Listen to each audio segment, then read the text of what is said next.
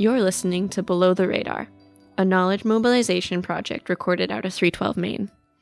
This podcast is produced by SFU's Vancity Office of Community Engagement.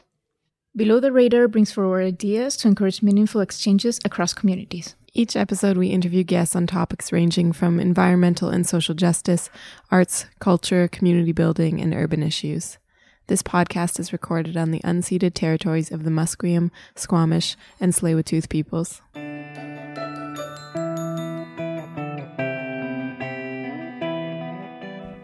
This week, Am Johal and Melissa Roach are joined by activist, lawyer, poet Adrienne Smith. As a non-binary trans person, Adrienne has been a key advocate for social justice and labor rights for all workers. They work pro bono at the Catherine White Holman Center, providing legal support to trans and gender diverse folks, and they're generally just a delight to listen to. So here it is.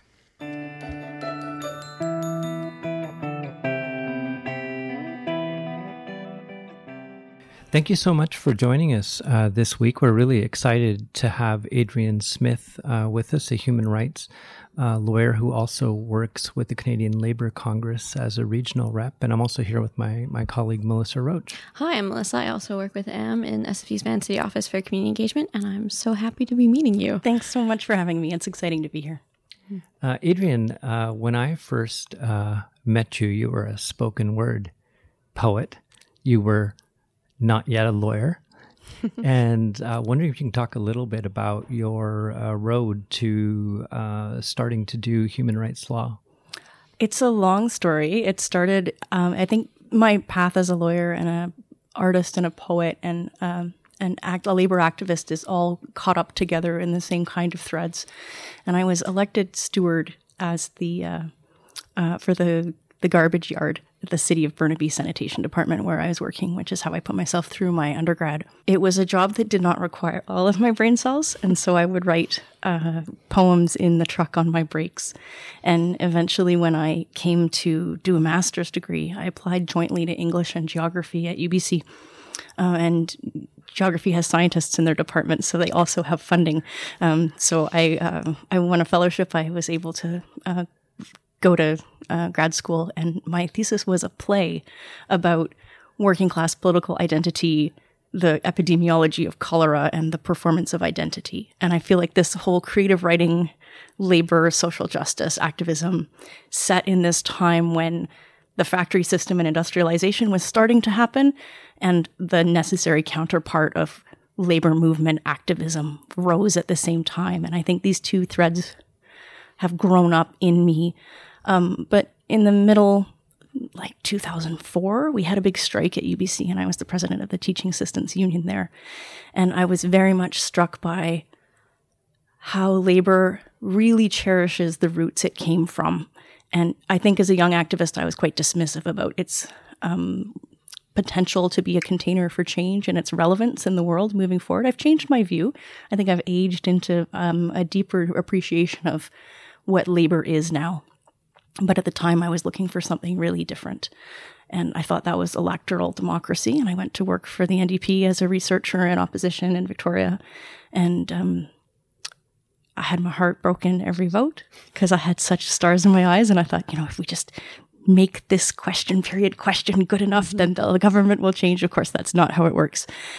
So with a broken heart, I came back to the downtown east side and got involved in not-for-profits. And I worked at the Portland Hotel Society and did lots of basic frontline social justice work and realized there needs to be yet another way. And at the time, what lawyers were training for was to sue right-wing governments. So I learned how to do that, and I got quite good at it, and I think, and I got to sue some governments, and the governments have changed. And now I've had to really retool and think about how to collaborate with government and how to ask them in a way that they can understand how to make change.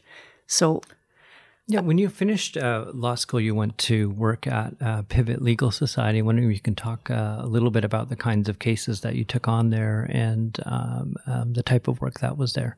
Yeah, I'm grateful Pivot took a risk on me. They were looking for a 3-year call, and they hired me out of my articles. I think in part because I had some experience in the neighborhood already. And I was the health and drug policy lawyer there. And the goals for my campaign at Pivot were to have drug use issues framed as health issues, and to make sure that harm reduction and drug treatment and whatever basic health care people who use drugs needed was available in their communities across the province. What that looked like in terms of litigation was a challenge to secure prescription heroin for a group of folks who were getting prescription heroin across town. It felt like my researcher in the legislature, bright stars in my eyes. If we could just explain this in a way that was coherent, the world would change, because the outcomes for these folks were tremendous. They stabilized their lives. Many of them got work and volunteer opportunities. Some of their other chronic health care came under control just because of contact with the system. And it was a devastating time under the Harper government to try and make change. And the only tool we had was litigation. Similarly, we were fighting to get needle exchange programs in prison. This was an Ontario case. We were challenging mandatory minimum sentences, and of course struggling to make sure that Insight continued to be accessible and available. And it's, I think the mandatory minimum sentence piece is the last really critical piece of work that needs to be done, because it sounds like the Trudeau government isn't going to overturn these base, like, throw the book at them, Harper-style sentencing regimes.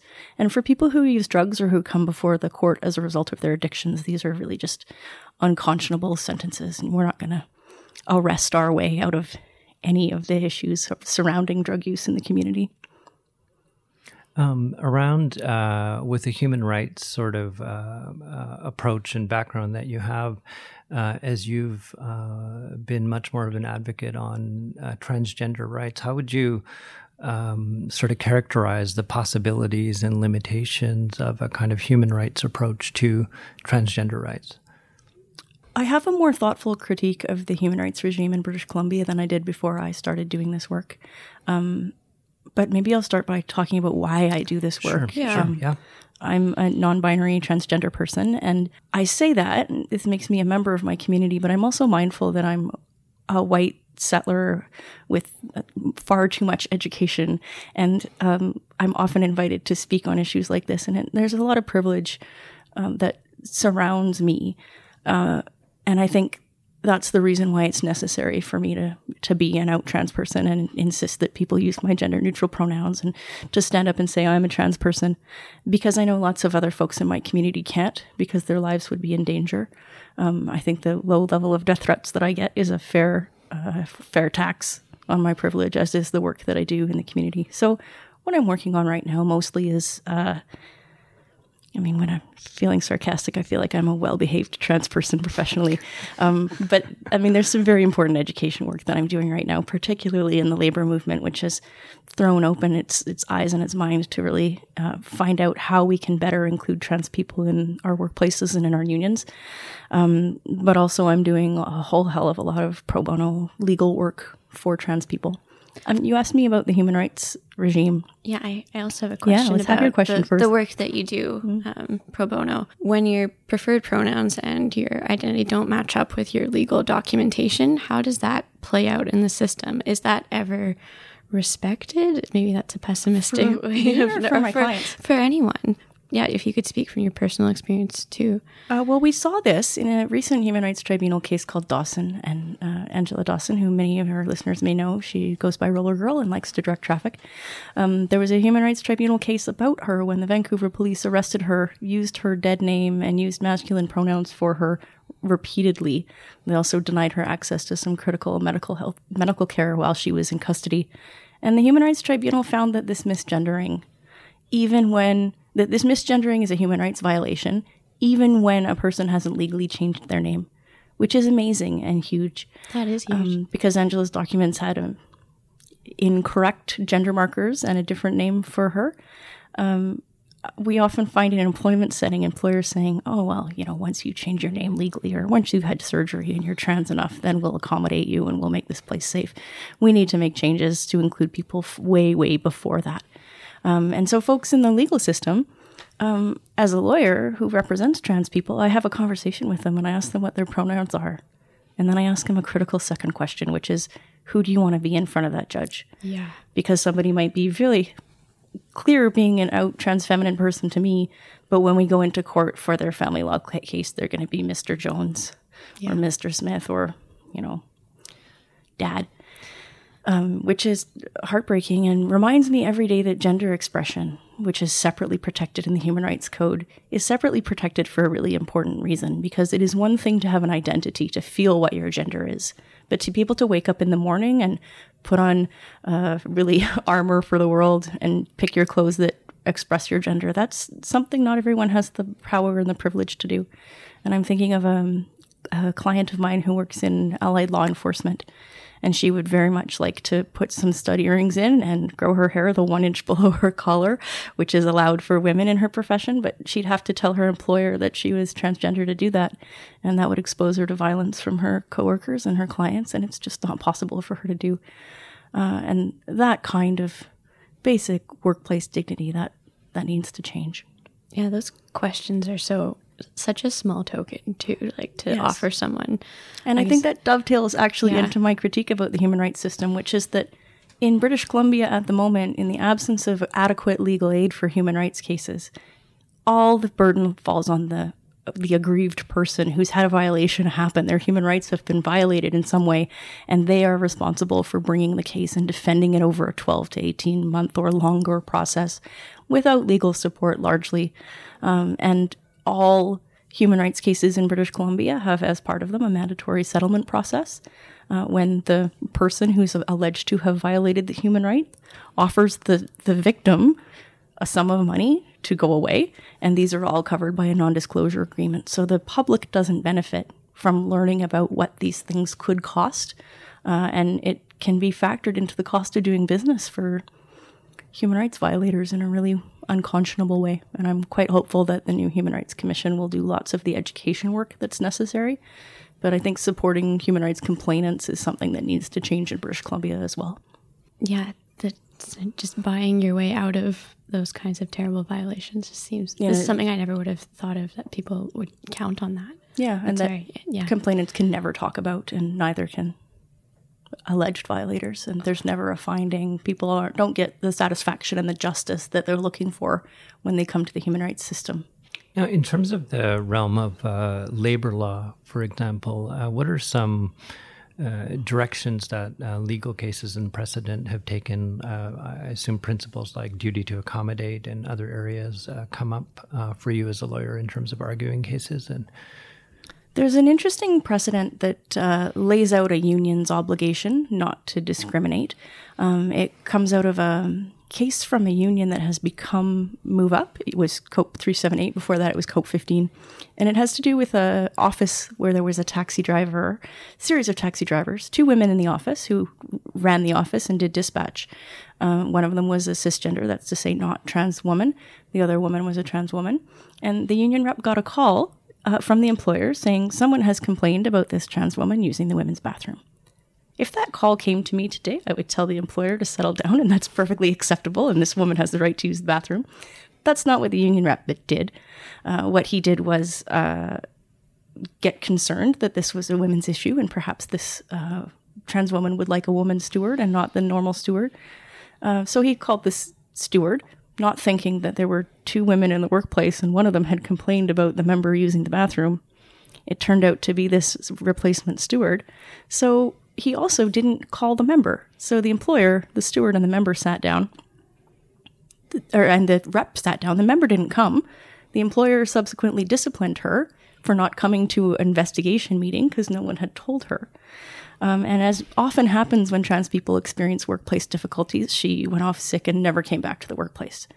And her collective agreement issues were solved in arbitration, but the subsequent human rights case that came against the union found that the rep had a duty to not discriminate against her, and that he had.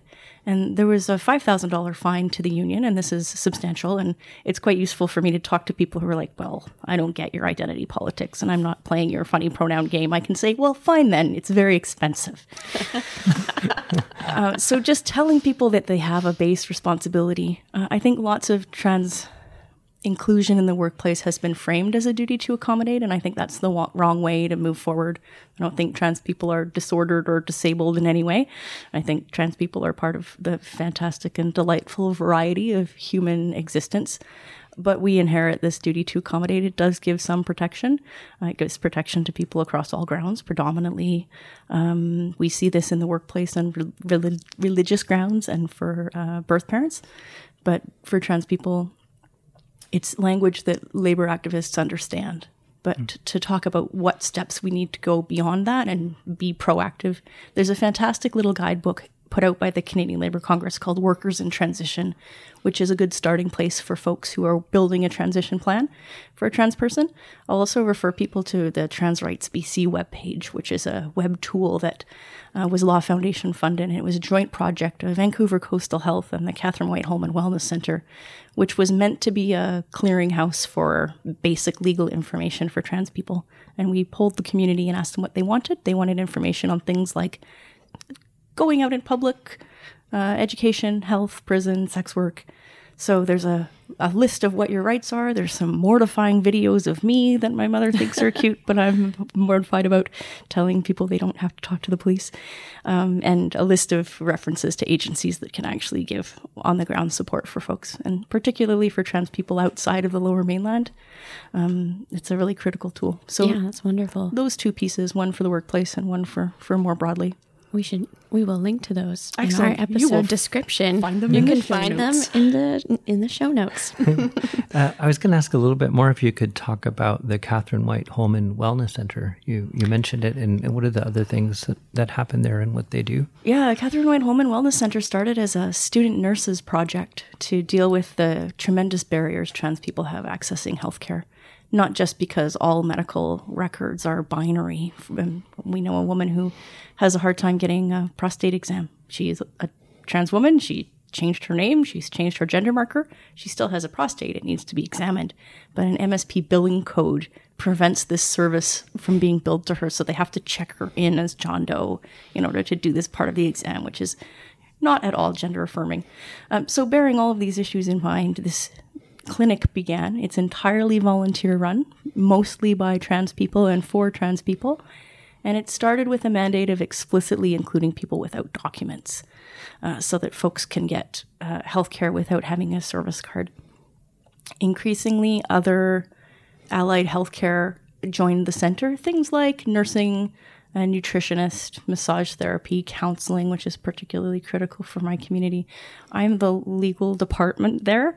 We also have a volunteer immigration lawyer who will help folks predominantly these days with refugee applications for folks. We're seeing lots of folks fleeing the United States now and coming to Canada and looking for a way to stay and a way to be safer. And I will offer people 30 minutes of free summary legal advice. Mostly what I do there is notarize name change forms because people need to have this, and many lawyers will charge more than $100 for this. So I do them for free. I think it's unreasonable that a lawyer needs to certify who you are, or a doctor needs to say you're trans enough for a gender change. But these are the forms that we have, and I've expressed those views to government. But mostly I notarize name change forms, and I get to be part of people's big day when they get to say goodbye to a name that doesn't describe them at all and apply to get foundational documents. So when they've amassed enough money, they'll be able to get all of their ID and their proper name and gender. Now, you see some provinces and states where there's moves from a public policy point of view to move towards not defining gender or having X as a gender marker. And I'm wondering if you can speak a little bit to the dynamics of that and the limitations of it, and where the challenges are in government in terms of what's working and what's not. Yeah, we have for a long time, and really without thinking about it, defined the world in terms of binary gender. And we conflate sex and gender. So we think people who are assigned male at birth will adopt a masculine gender and identify as men. And we think that people assigned female at birth will adopt a feminine gender and identify as girls and women. That's not true for trans people. It can be muddy, and people can identify in a binary way. Or, like me, I'm a non-binary person. I don't identify with either side of the binary. So all of my British Columbia ID has the letter that I was assigned at birth. It doesn't describe who I am. And whenever anyone looks at my ID, I get misgendered. And I mean, for a middle-class lawyer, that's one thing, it's annoying. But for folks who can be exposed to violence as a result of those disclosures, it's impossible to put someone back in the closet once they've been outed. So in the same way that we no longer ask your father's occupation on the long form register of birth, there's some community advocates who are saying that it's no longer necessary or accurate to record gender information. And there's two opposing polls on what to do about this problem. One group says, let us have an X or a U or a T as an additional option, which administratively for government is easier because you just add another radio button. And others say, let's remove it entirely. So the Ontario Health Card, for example, doesn't have a sex marker on it, although they do record these things when infants are registered.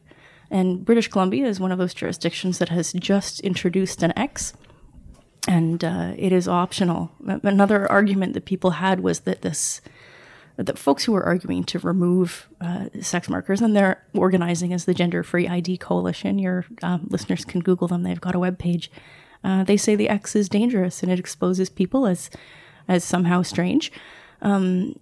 Opponents of that perspective, particularly sex workers in Montreal, say that they need to have an F so they can prove that they should be able to access women-only social services, which I think is a problem with how we're policing social service access, and not so much with the gender marker. I personally would have preferred not to have a letter, but given that there is an X, I want this program to function properly and to be well integrated with government so that even after folks have gone through the hoops of changing their gender marker and paid the fee and replaced all their ID, they're not accidentally misgendered when they go to the doctor or the hospital or to school or to register in university. And it seems also with other parts of the provincial government, for example, access to healthcare for transgender people, it seems to be very uneven in terms of where you might live geographically or what province you might be. And I'm wondering if you can sort of outline some of the big issues depending on where people are living or what's coming up as a public policy piece that is able to be movable right now, or where the really big things are stuck right now. Yeah, absolutely. I think the trans healthcare access barriers are coupled with trans access to justice issues because it's an encounter with government in a number of ways, and there's lots of access to all of these things in Vancouver. You can walk into Catherine White Holman Wellness, you can call Transcare BC and find a doctor in your area who's accepting trans patients, who will make some of these referrals to an endocrinologist or get you on the surgical wait list if you're in Vancouver. There hadn't been services outside of Vancouver for a long time, and it used to be that all trans health care was administered by Vancouver Coastal Health. And if you didn't live in the catchment area, you needed a special referral. You mean for all of BC for or all the of region? BC. For all of BC. And for people who need genital reconstruction, there's only one centre in Canada that does those. So everybody in the country is referred to this private surgical centre in Montreal. Our government has just made an announcement just before Christmas that we will be establishing a BC surgical program. So top, upper body, and bottom, lower body surgeries will happen in British Columbia. And they're not all happening in Vancouver. There's going to be some of these services. There's already a raft of surgeons on the island who are doing great service for folks on the island. Many people from Vancouver are being referred to the island because that's where the waiting lists are moving. But also the option for surgery in places like Prince George and Kamloops. It's tremendous because people should be able to access healthcare in their communities where they've got social support and their family doctor, and all the medical professionals in the province need to understand trans health and need to understand trans people, not just so that we can be treated with respect, but if something goes wrong, people understand what's happened. And will those surgeries be covered financially for people too? Yes, they're going to be covered by the Medical Services Plan. There's still a problem that if you can pay out of pocket, you can skip the queue and have surgery tomorrow. I needed MSP to pay for my chest reconstruction. And with the administrative issues that plagued government, the past eras of right-wing governments have not supported trans health. In fact, they closed the one center that was required to refer people out for surgical care when I started to investigate this process. I've waited about 10 or 12 years to get my chest reconstructed. Wow. And I was fortunate to have it paid by MSP, and I was extra fortunate to be able to do it in the community where I live. But I live in downtown Vancouver, and that should be a story that everybody who needs this kind of procedure can access if they want it. Yeah, for sure. Yeah, in terms of access to the legal system, there seems to be some movement and public agencies and bodies, but there's, I guess, also a problem of the broader culture where, things get adjudicated in the law or around government, but in terms of day-to-day life and the culture, that there is a huge amount of discrimination that trans people face. And I'm wondering where you see advances and where things are also challenging there as well for people on a day-to-day basis. It's a good question because trans people, like any members of marginalized communities, consume much more law than more privileged people, and they consume it or are faced with it at administrative tribunals predominantly. We see them at welfare appeal boards and workers' compensation and the Human Rights Tribunal. And these generally, tribunals are run by well-meaning people who have set up a system that operates to a certain standard. But some of these basic barriers that folks certainly in this community in the downtown east side would face with basic literacy and access to computers and the ability to frame your problem in a small box of text that you need to enter, I'm gesturing wildly, are problems for us. And for human rights complainants, there's nobody to help people draft their initial complaints. Once you've passed a certain stage in the human rights complaint process, and if there's room, there's a human rights clinic that has provincial funding that can assist people. And what people don't need more of really is what I'm able to provide. I give summary legal advice and I tell people this is the nature of your problem. These are your options. There's nowhere I can refer you that can help. This is what it would cost to file something in the BC Supreme Court. You can file something in Human Rights Tribunal. I will try and find some time to look over your complaint and make sure that it asks for the things that you're looking for. But we really need frontline lawyers and paralegals to prepare people and to support them because this process is so long and the burden really falls on the person who needs an advocate more than anything. I think also trans people, because of the way that our community is excluded from lots of employment situations. Lots of trans people are involved in gray market economies to try and survive, and that work is often criminalized. So lots of criminal charges, lots of low level and often higher level, rising to the level of assault, harassment from private security and from police and from private citizens are commonplace. And it is not unusual for me to sit down with a group of trans people and explain this Know Your Rights workshop, and they don't really believe me that it applies to them because that's not what their lives have shown. And I think the message to take away from that is that we can change the law and make it say all kinds of things. So trans people are now explicitly protected in human rights legislation across the country. We need to make that real for people, and there needs to be a system of protecting those rights that isn't the one that we have now. That is a bit of a positive note to end on. I was up in class earlier today and I went into a washroom at SFU, and on the inside where it said, like, don't dispose of your feminine, in air quotes, feminine hygiene products. Someone had crossed it out and wrote menstrual. I was like, yes, not just women. Yes. Have periods. And yes. It set the mood right for me today to come chat with you. I was in a Labour Council meeting yesterday, and the representative from the United Way of the Lower Mainland stood up and spoke to these largely masculine-presenting delegates about the period promise campaign that they have to make menstrual products available in every place and to have employers start treating it like toilet paper as something that we need to provide. And for people who don't menstruate, this is a huge deal because people can't, you can't go without this product, or you bleed through your clothes, or you just can't leave the house. It's can't be done. massive access to basic social services and dignity. And it's so understated and so difficult for particularly street-involved people and very poor people, the working poor. This stuff is not cheap and it's not available. And just to have this United Way representative talk to these really brothers about why this was important, and for that room to be nodding its head in agreement, that's I think is testament to how far we have come as a society and as a group of people. It gives me lots of hope. Very cool. Adrienne, thanks so much for joining us in the great work that you do, and we look forward to following all of these issues and advances as they happen. Thank you. Thanks very much, though. Thank you. Fantastic. That's our episode of Below the Radar. Thanks for listening. Thanks to the producers, and thanks to Davis Steele for composing the music for this podcast. Be sure to give us a like on Facebook and tune in next time.